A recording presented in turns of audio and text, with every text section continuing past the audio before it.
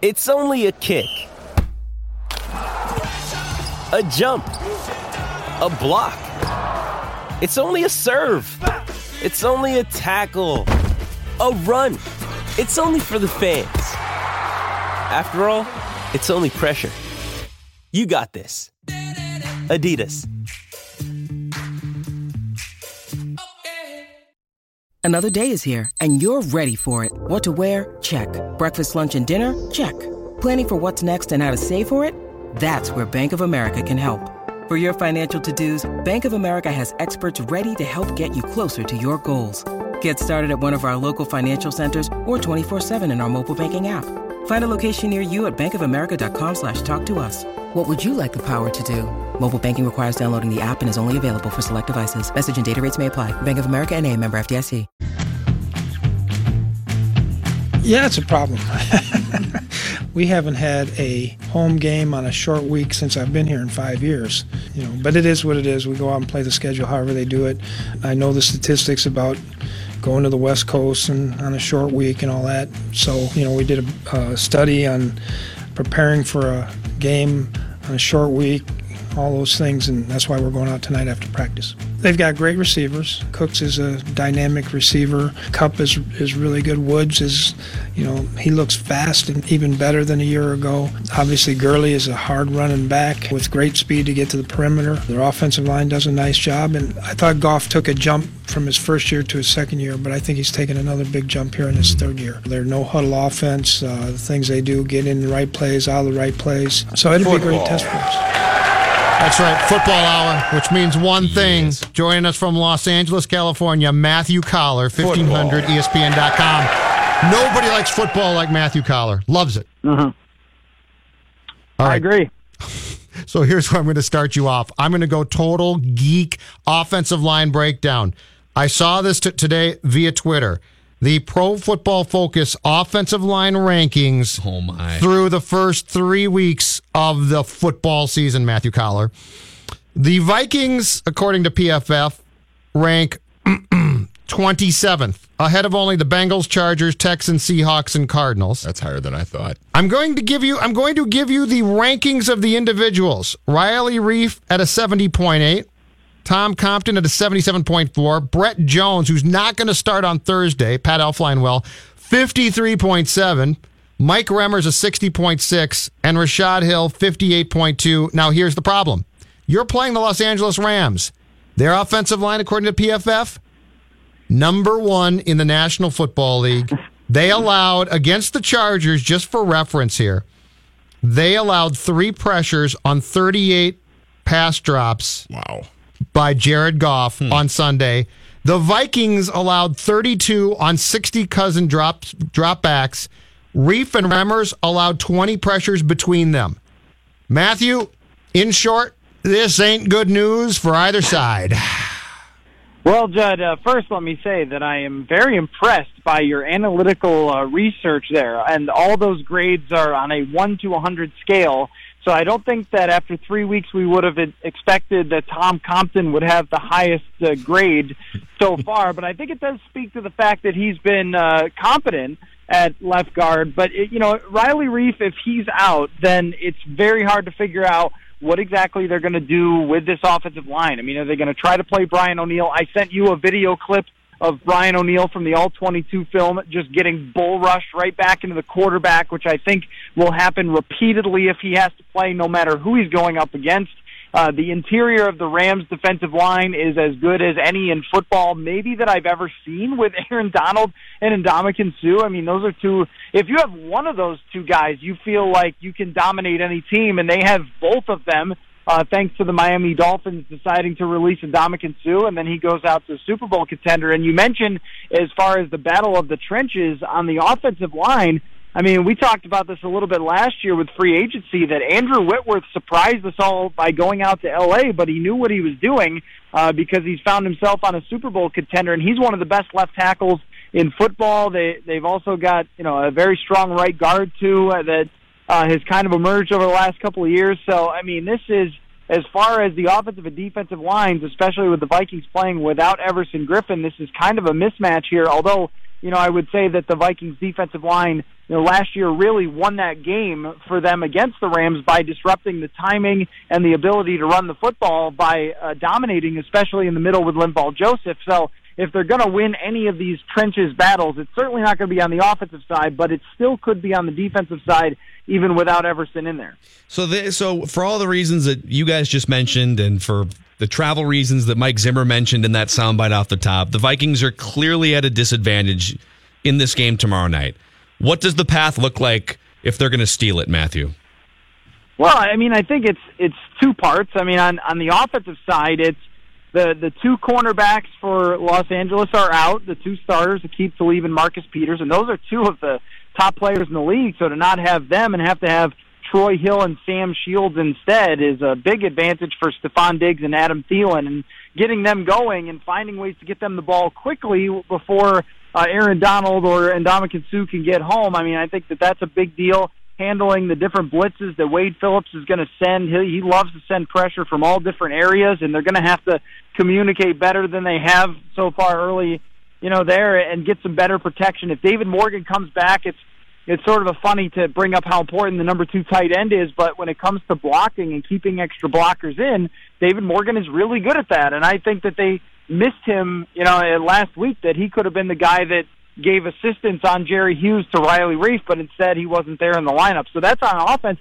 And, on the defensive side, it's all about stuffing Todd Gurley because everything starts with the Rams' run game. The Rams have the perfect type of run game in the NFL where all it does all day long is sets up all their play action. I look at Jared Goff as being a lot like Kirk Cousins, where he's not going to wow you with off-script plays, but if you give him time, if you give him bootlegs, things like that, where he has to just execute a well-drawn-up play, he can certainly do that, and he's a very accurate passer. So, I think it all starts with being able to shut down Gurley. They only gave up 37 rushing yards to him last year. If they could do that again, then they've got a shot. Matthew, how important for the Vikings is it going to be to get Dalvin Cook, if he goes tomorrow night? How important is it going to be for them to get him going, not just as a receiver, because we know how dynamic he is out of the backfield as a receiver, but also just running the football and trying to keep the Rams offense off the field as long as you can? Yeah, I think that's definitely a huge deal, and if he can come back and look anything like his old self. I know you said not as a receiver, but let me start there anyway, because Pat Elflein coming back helps them a ton in the screen game. Brett Jones was basically inept at getting out from the center position to, on those type of screens to hit safeties and hit linebackers, which, you kind of expect because it's Brett Jones and he's a backup caliber player. But Pat Elflein is fantastic at that. And this is one area with the linebackers that I think that they could take advantage of the Rams where they're maybe not quite as strong. So you start there and running to the edges. You know that if you're going to try to run up the middle, they've got nothing there so far of the first couple of weeks because, especially when they were going up against DeForest Buckner and then Kenny Clark and Mike Daniels, it just seemed like they were able to push the Vikings offensive line back. So, if they're getting to the outside, getting to the edges, and maybe getting him an explosive play or two, that will force the Rams to respect the running game. And it's the same thing with the Vikings. The bootlegs, the play actions, all those things are so huge for Kirk Cousins having success. You look through his entire career and how good he is in play action. Well, last week, what happened when he had no play action? Their offense was pretty much stifled because they got down early, and that cannot happen again. Do you think Brett Jones goes to the bench, or is there a possibility that they juggle on that line, especially if Reif does play and start, where he still stays in at guard?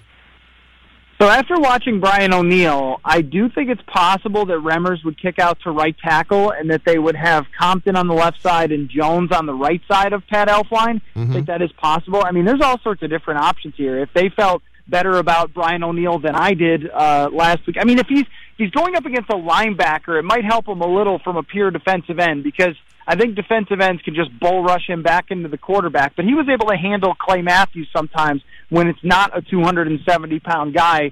He's such a great athlete that he can hold up against linebackers. So there is a case to be made to have, if Reif doesn't go, to have Brian O'Neill play on the right side and to have Rashad Hill play on the left side. None of these options are great. But Judd and I talked a little on the Purple Podcast about Remmers playing right tackle, maybe even this week, or especially against the Eagles if they have to, because the Eagles ate Rashad Hill alive last year, and you definitely don't want Brian O'Neill facing off with the Eagles. But as far as tomorrow night, it's very hard to say which way they're going to shuffle things around. And they've got a lot of options, and none of them are particularly great. But I know that they believe in Rashad Hill maybe more than some people do, and part of that is just how far Brian O'Neill has to go in order to be a competent tackle. We've sort of beat around this bush at different periods the last couple days. I'm just going to ask it very directly, though, Matthew Collar. Is the Vikings season on the line with these next 2 games? Oh, 100%. I mean, if you go 1-3-1, it's going to be a really, really tough road unless everybody else melts down. And look, I mean, the rest of the NFC North is not quite as strong as we expected. Mitch Trubisky so far has not taken a step forward. He looks a lot like the same guy as last year, so they're going to be relying on their defense. Aaron Rodgers is playing hurt already, and the Packers are kind of stumbling around a little bit trying to find their way on defense. And Detroit, I guess we'll see. They got a big win the other night, but I'm not sold on Detroit being anything special just yet either. So, I mean, that might be the silver lining here, but when you're talking about one win over the first 5 weeks, it's really hard to see them getting back into that race, especially when you go through the quarterbacks they haven't played yet. And you could tell me all you want about how, maybe the Patriots aren't as strong as last year, or maybe the Seahawks aren't as strong. You're still talking about having to go on the road and beat Tom Brady, go on the road and beat Russell Wilson, beat Drew Brees again here at home after he's seen this defense a bunch of times. I mean, that's a really tough road the rest of the way. And, the Jets don't look like a joke either. The Dolphins are 3-0. They look a lot tougher than we would have thought before. So, I think they have to at least split these next 2 games to not put themselves in a massive, massive hole the rest of the way. Yeah, that's Matthew Collar. He's in Los Angeles, and he'll have full coverage the rest of the week from this Week 4 game, Thursday night game, Vikings and Rams. Tomorrow night, Mackie and Judd extended by an hour until 7, and then Vikings Vent Line right after it's over. And you can find a Sage Rosenfels Matthew Collar episode of Purple Podcast right now on that feed. So all kinds of stuff to get you going the next couple of days. We'll see you, Matthew. We'll talk to you tomorrow, man. Bye, Matthew. All right. Thanks, guys. Matthew Collar, 1500ESPN.com. And Rich Gannon is going to join the show when we come back here, Judd. But first, it's time to talk to Mr. Money Talk, my friend Josh Arnold, where you always get straight talk, not sugar-coated advice. In Minnetonka. Are you ready? Live from the TCL Broadcast Studios. We are ready. Now back to Mackie and Judd. Ready! On 1500 ESPN. Traffic at this hour brought to you by Better Business Bureau. 94 westbound, we have a crash between Cretin and between Cretin Avenue near Marshall Avenue in St. Paul. That's delaying things by about 5 minutes. That crash has been there for a while, so be on the lookout for that. Also 94 eastbound, adding about 4 minutes to your travel time. Near 3rd Avenue in Minneapolis, we have a crash slowing things down there.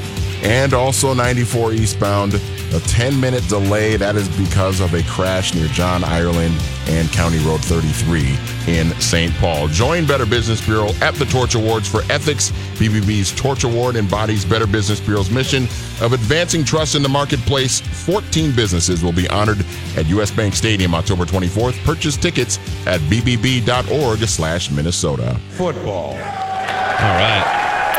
Thank you, Manny. It's the Football Hour with Mackie and Judd, brought to you by the Vikings' rickety and banged-up offensive line this week on a short week in Los Angeles. Rich Gannon is a former MVP and a weekly guest on our show throughout the season. We're asking for a friend here, Rich, a friend named Kirk. What's it like when you don't really trust your offensive line to keep you alive in an NFL football game? Well, it's scary, especially this week on a short week going to Los Angeles and going up against Ndamukong Suh and one of the better defensive lines in football, and I just think that that's got to be a concern. And you always have to be protection conscious. Aaron Donald's, maybe the best 3 technique in all of football, and so they're big and strong inside. They create push in the pocket, and they can come off the edge. And so this is it's gonna be a challenge, but it's gonna be screens, the quick game. They have to be able to run the football effectively on the edges against this defense. And obviously that was the big shocker last week, just their really lack of interest in running the football, even though they fell behind early.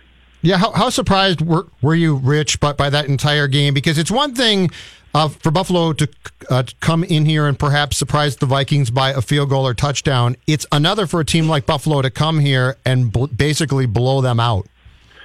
Especially with a rookie quarterback making his first ever start on the road. You know, he's had to start at home. But, look, I did the Bills in week one. They've been out. I think they were outscored 59-6 in the last 6 quarters.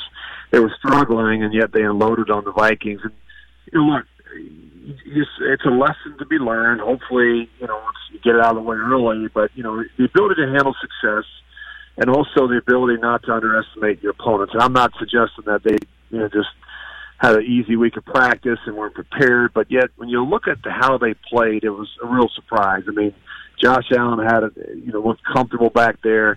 You look at numbers. When a rookie quarterback throws the ball 22 times in a football game, that's a pretty good indicator that they're in control of things, and that's kind of where they want him to be. But, you know, for the Vikings to be shut out 3 quarters against that defense, that was a surprise.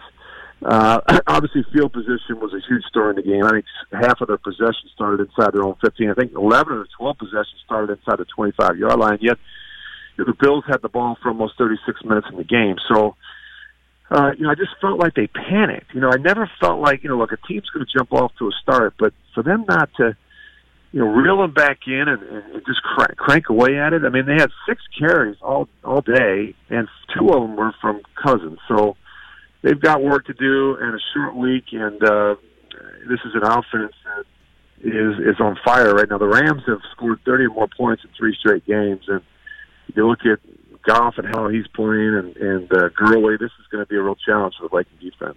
Rich, is there any way, if you're the Vikings, to look at Sunday's game with the Bills and take anything out of it that can be viewed as like a wake-up call or anything like that? Because everybody picked them to win the game, and they were just brutal across the board. And now these next 2 games against the Rams tomorrow night and then Philadelphia next week, I mean, is there any way that Sunday's loss to Buffalo can sort of help them going forward here? Because they're really going to need at least one of these next 2 games. Absolutely. And look, it can be an opportunity to refocus. It can be an opportunity that, you know, obviously the messaging that comes from Mike Zimmer and from the coaching staff and from the leadership in the locker room.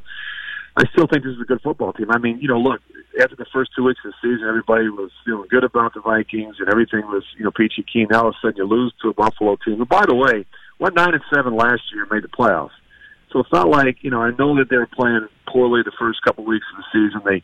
They got their noses bloody on the road against Baltimore with Nathan Peterman. You know, they've got this quarterback's going to be a good young player, this Josh Allen. But I think it's important not to overreact, you know, one way or the other. And I think, you know, this could be a bit of a reassessment, but this is still a good football team. I still think they're the best team in the division, but you know, their adversity has hit early, and maybe it's a good thing. Yeah. Rich Gannon is with us here on Mackey and Judd with Manny. It's our football hour and the 5 o'clock hour every day. You know, I think we haven't, I'm sure you've been bombarded by John Gruden questions throughout the last several months. What was your experience like with him when you go back to the early 2000s when he was this young blossoming head coach? What can you tell us about your time with him? I think he's a good football coach. I enjoyed working with him, obviously. I had my, you know, the most success with him and his system of football.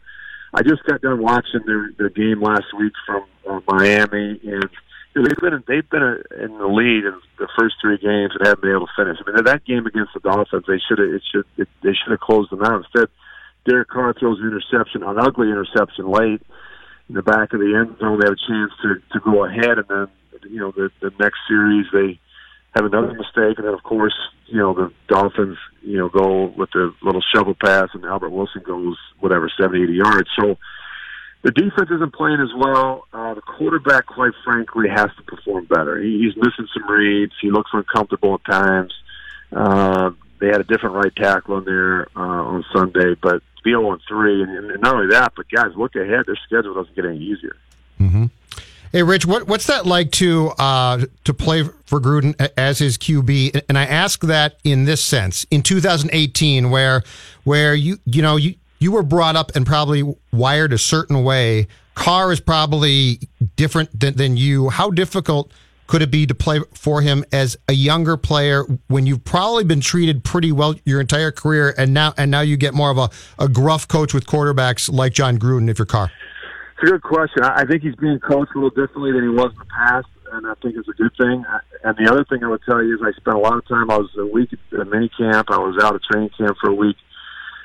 I was in meetings with the quarterbacks and coaches. I would tell you that Derek is totally bought in. He's a tough guy. He can accept responsibility. I would also tell you that John coaches a starter a little differently than he coaches the younger guys.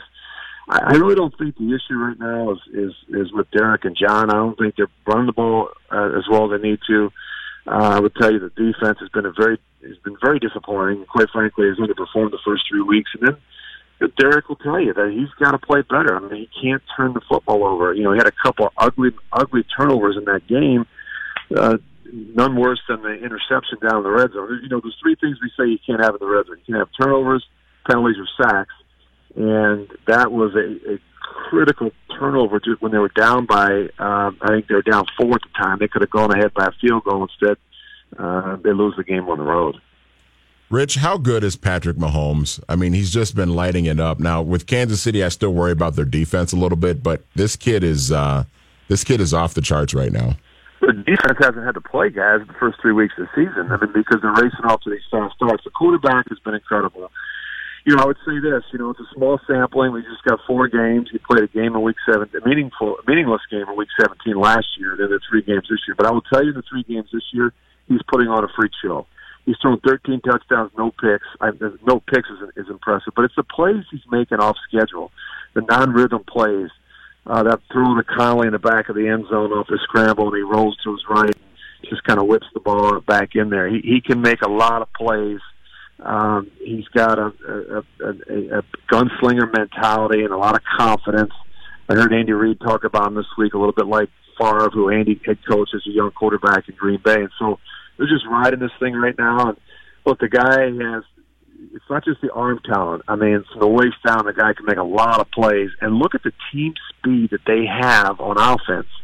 And that's the biggest issue right now. They've got speed at receiver with Hill and Watkins, and they've got a great running back, and of course one of the best tight ends in football in Travis Kelce. So you got a lot of speed, and they've got a quarterback that's red hot right now. I've got to imagine that's when things are rolling the right way. That's got to be a fun stadium to be winning in.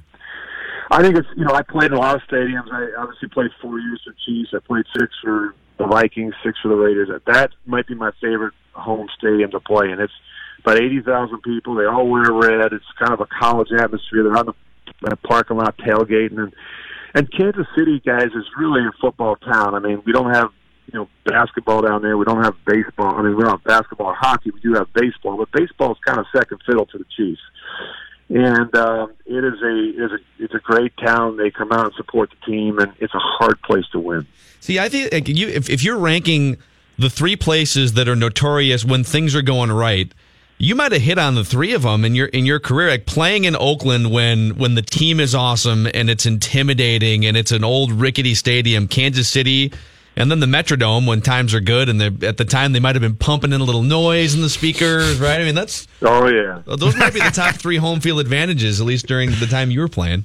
Yeah, there's some great places. When you look at the rivalries and the division, certainly the Vikings and Packers, and then the Bears were there for a while. I think it's the Vikings and the Packers right now, quite frankly, because these 2 teams have really kind of controlled the division, and they've got the best personnel right now. I think Chicago's getting better with Matt Nagy. I think Detroit with Matt Patricia will eventually get things straightened out, but I still think they're a work in progress. But I just think the division's gotten tighter this year. Trubisky is a better player than he was last year. I think Nagy's going to help him. And look, no one, anyone who thought the Vikings were just going to go 12-4 and run away with this thing is sadly mistaken. I mean, and people write out the Packers all the time. Look, with that quarterback, even with a knee brace on, he's still one of the best in the business. So look, they stubbed their toe last week, an opportunity to go out there and maybe steal one from the Rams. And look, I'm looking forward to this game. It's going to be a really good game. I think the Vikings. Look, the thing about Kirk Cousins is, guys, this is the thing I do know about him. He knows how to get his team to the finish line. Now, last week didn't happen, but he's a smart guy. He's a guy that is gritty, and I just think this game could be closer than people think. Yeah. Hey, Rich, are Norv and Cam with the Panthers going to work? Because when Norv Turner got that job as OC, I think there was a lot of pushback of it seemed like an odd hire, but so far it seems to be actually working pretty well. Here's the good thing is Norv Turner was the head coach in San Diego when Ron Rivera was the assistant. When Ron took that job, he took the tight ends coach with him. So it was really Norv Turner's system. It was Rod Jasinski. And so the system really hasn't changed, which I think has helped the quarterback. They've got a quarterback is unusual. He's unique. He's a dual threat. And this Christian McCaffrey, he went over 100 for the first time in his career. The only question I have, guys, is they've got 3 offensive linemen on IR. Their best player, Greg Olsen, the tight end, is out with a foot injury. Could be out for a month or more. Their defense is good, not great, and that division is ridiculously competitive. You know, you look at the Saints and obviously the Falcons, and they've got the Tampa Bay Buccaneers are getting better with Fitzmagic, and I think it's going to be an interesting season in the South. Is there any archived footage of you wearing that tracksuit get-up from a couple weeks ago at a press conference? Here's a guy that he's been a vagabond. He's basically he's been on 8 different teams. I know he went to Harvard. We know he's a smart guy, but the reason he's been on 8 different teams is because of what he did in the first half of that game against Pittsburgh. The ball security, the turnovers have been a problem for Fitzpatrick, but the guy can sling it. He thinks he really does. He thinks he's Brett Favre. I mean, he thinks he's got this cannon of an arm. He's willing to take risks. He takes chances, and the team loves him. And I think it's going to be a while before they go back to the other guy. Yeah, he's hilarious. He's just a character man. Hey, Rich Gannon, great stuff as always. We'll talk next week. See you, Rich. You guys are the best. Good all luck. right. Thanks, Rich. Rich Gannon, man. We try. We are the best. Rich Gannon's pretty damn good himself. He is. Mackey and Judd resume things following these messages. That's just about the most fantastic scheme I've heard to date. On 1500 ESPN. Mackey and Judd are back. Start churning butter and put on your church shoes, little sister, because we're about to blast off. On 1500 ESPN. Football. They've got great receivers. Cooks is a dynamic receiver. Kupp is really good. Woods is, he looks fast and even better than a year ago. Obviously, Gurley is a hard running back with great speed to get to the perimeter. Their offensive line does a nice job, and I thought Goff took a jump from his first year to his second year, but I think he's taken another big jump here in his third year. Their no-huddle offense, the things they do, get in the right plays, out of the right plays. So it'll be a great test for us. Mackey and Judd, Manny, and Patrick Royce will join here in about 10 minutes. We'll wrap with Royce. Rich Gannon was awesome. He did make an interesting comment about Kirk Cousins. He said Cousins is the type of guy that will get you to the finish line of a game. And I don't know if we all see that yet with him. I feel like the Buffalo game, there was a couple spotty throws in week 1, too, that made you think, I don't know. But the Packers game, he definitely did. Got you there. Fourth quarter, he totally did. Yep. He needs some protection. Yes, but we knew that. There's really nothing about his struggles on Sunday, as bad as that loss was, from Cousins' point of view, that was shocking. Like, we've talked about this. He has to be protected. He can roll out and throw, but he's not Case Keenum. I think it was so I mostly agree, but I think it was a little shocking just how feeble he was. He needs protection to play at a high level. He's not going to be able to run away like Russell Wilson or Aaron Rodgers when healthy. But I thought there were a few opportunities to complete some passes, and he disappeared in those instances too. They did make some bad throws. That surprised me a little bit. The fumbling thing was surprising to me when we were sitting there in vent line and you found the stat that he had fumbled 13 times last year. I didn't even realize that. And then, after you told me that, I was like, okay. So that's going to be kind of a thing, I guess. If you can't protect him, then that's going to be troublesome. That game was the collar cocktail of Cousins' futility. The what? The Collar cocktail. Matthew Collar gave us the cocktail. He doesn't drink cocktails. No, but he gave us a football cocktail to Shirley Temple. Sure. Matthew Collar gave us the cocktail for what would be Cousins' downfall, and all those elements came together Sunday. I think that game makes you want to drink a few cocktails. It does. Oh, I did, so it's no problem for me. I did too. Yeah. I've had a few every night since that game, to be totally honest with you guys. I had about 4 pumpkin beers last night, and it was damn good.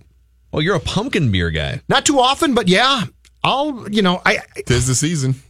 3 or 4 years ago. Not yet. It's not October yet. Not quite. All right. Jumping the gun. 3 or 4 years ago, when they were all the rage, I went absolutely nuts, and I got sick of the pumpkin beer. So now, moderation. 6 at a time, that's it. That's it? But not too many times of having 6. So like Friday, no more. As long as if you add the alcohol by volume percentage of each, if it adds up to less than 50 over the course of a night, then you're good, right? I'm good, and I don't get sick of it. Yeah, you're good. Dante Culpepper had a worse fumbling problem. You guys care to guess how many times he fumbled in seasons with the Vikings? Couldn't eat a Whopper either. There was one year where I remember Dante had 32 turnovers. Why I know that exact number, I'm not sure, but he threw 23 picks. Was that a 1?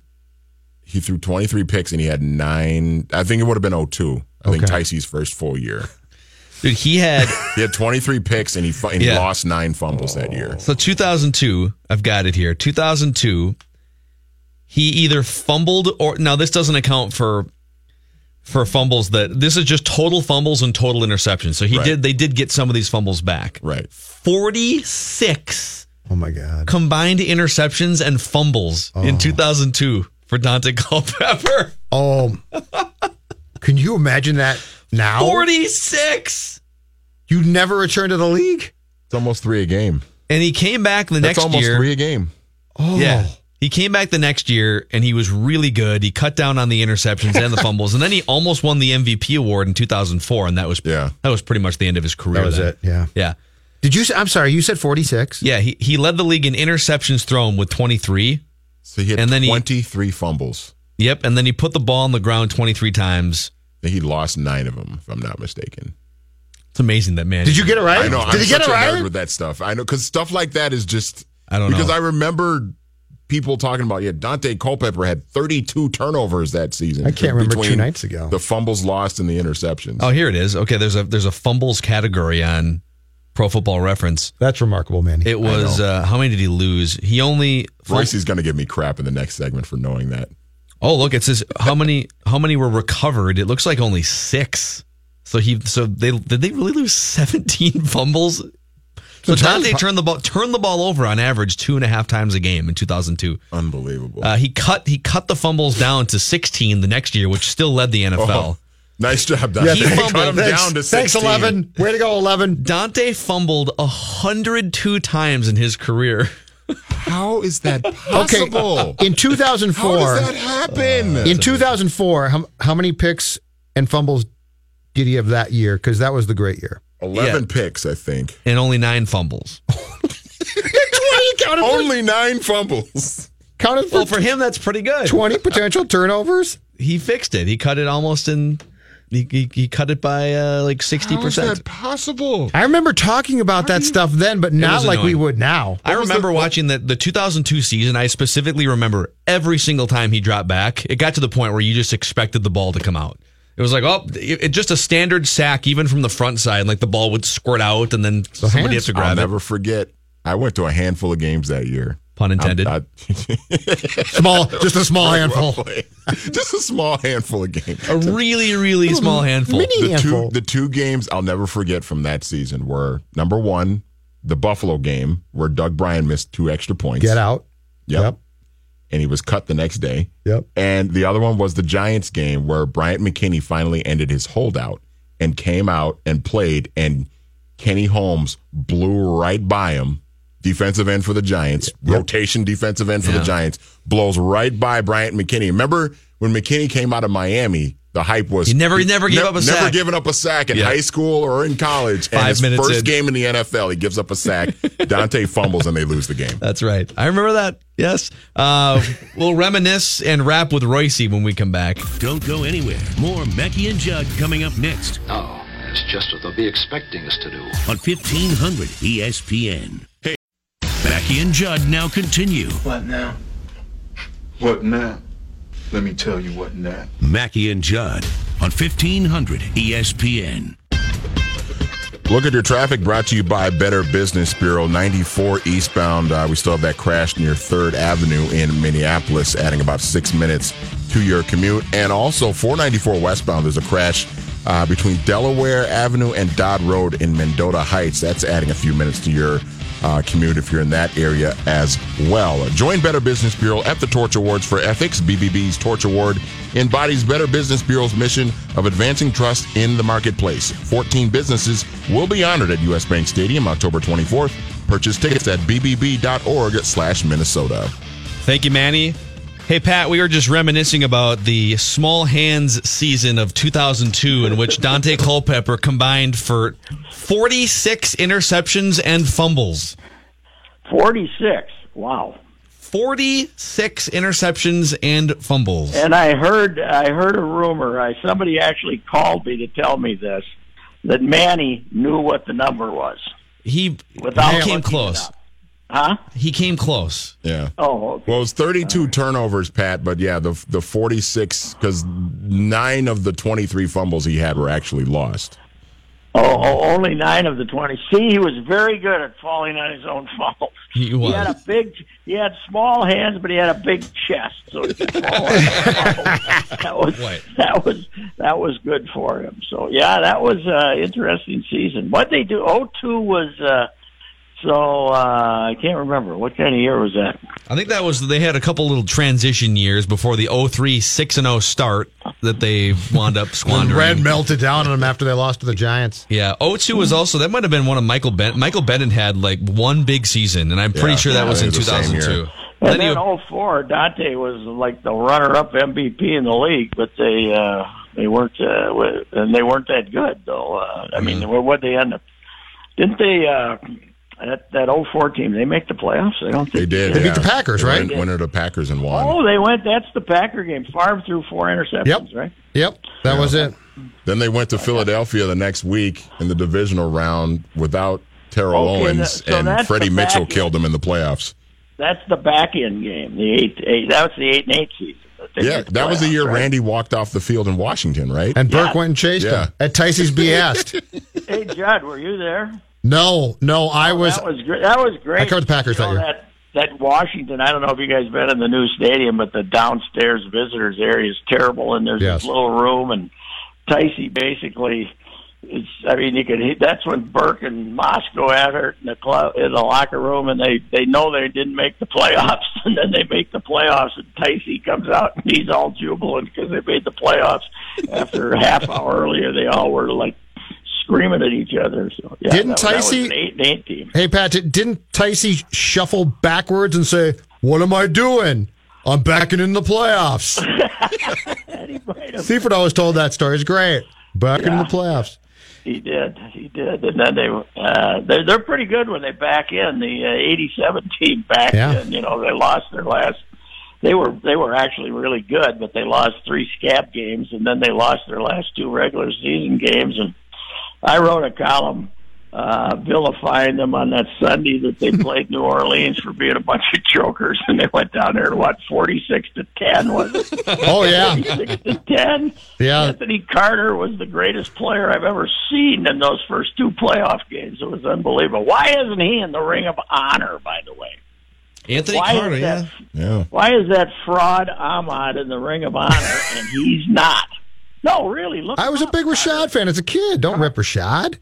Carter was a better Viking than Ahmad Rashad, but he wasn't a PR guy. That's the difference. But why is Anthony Carter not in the Ring of Honor? Yeah. Rashad? It probably is PR, right? Rashad's a national face, and sure, right? Yeah, that's true. Did I see your tweet correct last night that you were about to get in the car, or even indeed did get in the car to go to Target Field, and then turned around? I had an opener. I looked in the paper to see who was starting, and they said Gabriel Moya, and I said, I'm not going. I'm not even. I am protesting this. Now I might head down and see Jake today, the all new remodeled Jake. Whatever's happened to Jake, we don't know what happened to him. But actually, the opener worked because it's worked the last 2 times for Cole Stewart. I like him. He's got pretty good stuff. He's got some movement, and the ball's got a little thump to it. I like him a lot better. I like the lefty, I'll tell you that, because he's actually got a little velocity. Where's your Mauer money? Is he done? Well, it sure would be nice if he gave us a stronger hint, wasn't it? Because everybody now, you look at Twitter and it's all goodbye Joe stuff and goodbye. But I think he's gone. Yeah, don't you? Yeah, I don't think he plays anywhere else, and so I thought that he was really in a good mood this spring, and he thought they were going to be good, and he was coming off a good season, and I think if he'd had another season like he had last year and had as much enjoyment as he had last year, he probably would come back. But I think he looks now and says, what's the point? Hey, Pat. And they don't really want. Do you think they want him back, Phil? I don't. No, I mean, if you just ask Derek Falvey and Thad Levine, I think they'd like his presence around, but they can do better at that position at this point. So yeah. Not with anything they have at the moment, however. Yeah, that's true. I think in his mind he's done, but he's going to wait to see if the family tells him, go play. Yeah, Mama's going to have a baby in November. And she might say, don't play. Yep. Yep. I think that's true. So, boys, it's getting. I'm in a crisis here. I'm in a post-work crisis. Did you see what I did today? No, I saw your tweet. Yeah, go ahead. First of all, I had the junk guy come out, and that ended up costing me $500 by the time we put everything. We filled up a whole truck full. I didn't do anything, by the way. I just pointed. I did. It's great. I've done that before too. It's great. They just walk in. It's like the ad. And then you know what I did? I wanted to get a pair of shoes for the winter so that I could, that had a sole on them, right? I drove out to the big mall. I was hanging out at the big mall for an hour and a half. Wow. I have in the last 5 years, the only previous time I'd been there really was for Radio Row. So I was at the big mall, and I'm wandering around saying, "Boy, you got to figure something out here, buddy." Did you go hang out down by the sharks and the underwater SeaWorld or whatever that thing's called? No, I didn't do that, but I did go up and look where Radio Row was and got a little misty. So did you stand in line? Did you go to Wahlburgers? It's open now. No, is that the new hot one? Is that even more popular than Shake Shack or Shack Shake or whatever it is? Well, Kirk Cousins kind of put Shake Shack, right? Kind of put that place on the map. Yeah, that's big. Yeah, that's well. Yeah, I did see that other burger joint. Right, they're right up, and one's on the second floor, one's on the third floor. They're right next to each other. But, did you stop? Did you stop at Shake Shack? Oh yeah, I had lunch at Shake Shack. Yeah, I had lunch at Shake Shack. You have to. Yeah, you really do. You can't skip that place. Well, I mean, that's you're welcome to come in and rap with Royce if you want. No, hey, quiet day on the Jimmy front. We don't have we judged 3:00 deadline passed. It did, yeah. 3:15. Woj and I are trying to facilitate something. Okay. Oh yeah. Yeah. Woj is throwing stuff out there. Did somebody say Phoenix is the middleman here? They're out now with Miami. The Kings are now the middleman, according to Chris Sheridan. Now, Adrian Wojnarowski, I think Judd's right. Woj is really the one that facilitates these trades. He just uses Twitter to negotiate these deals publicly. But it sounds like it's Miami, Wolves, and then a third team, maybe the Kings, that are going to get something done. Well, I don't think Miami will make the trade unless they get rid of either Tyler Johnson or Whiteside. Is the problem, and the Timberwolves don't want to take on either of those guys. Mm-hmm. I mean, Whiteside's cap hit is like $26 million. Yeah. He's good, but he's him and Tibbs aren't going to mesh. No, and Tyler Johnson, as we talked about yesterday, might be the most overpaid guy. I mean, Gorgie's deal looks like a walk in the park compared to Tyler Johnson. So I think Miami is not going to trade a real asset unless they can get rid of one of those guys. But somebody's going to have to give a number one draft choice to Sacramento, right? Yeah. To try to get them to take Gorgie's deal. Yeah. Now, what can you get like Zach? Take Zach back and then recant him, and it doesn't count against your cap. Is it I think they might be able to trade for him because he's only got this year left. He's an expiring deal, and they could maybe buy him out or stretch him or something like that. Let him go, right? And it doesn't count against the cap. I don't think so, no. Okay. Yeah. All right. Is there anything more complicated in sports than the NBA salary cap? Even the NFL salary cap is a walk in the park by comparison. Yeah, and then you get the big bird rights players and stretch provision. Stretch provision is my favorite. Yeah. I had the Miami deal all figured out, and then I found out Wayne Ellington can't be traded till December 15th. Wayne Ellington would have been should have held on to him 7 years ago. All right, Pat, we'll talk to you tomorrow. See you, Pat. Bye. All right, we wrap with the rest. Stop shopping at the mall. I went there last weekend myself. Just Patrick at the mall just makes no sense in my head. See you tomorrow. This holiday season, Peloton's got a gift for you. Get up to $200 off accessories with the purchase of a Peloton bike, Bike Plus, or Tread. And take your workout to the next level with accessories like non-slip grip dumbbells, a heart rate monitor, cycling shoes, and more. Peloton, motivation that moves you. This limited time offer ends December 25th. Visit onepeloton.com to learn more. All access membership separate. Offer ends December 25th. Cannot be combined with other offers. See additional terms at onepeloton.com. At the Home Depot, we have the tools for you to give the gift of a smarter home with savings on top brands, like the Google Hub, a command center for your smart devices that raises the IQ of your entire home, or the Nest Learning Thermostat that helps you conserve energy and save on your bill. And if you don't know what to get, gift cards are a smart gift no matter what they get. So this year, gift smarter with savings on tools to make your holiday magic. The Home Depot, how doers get more done.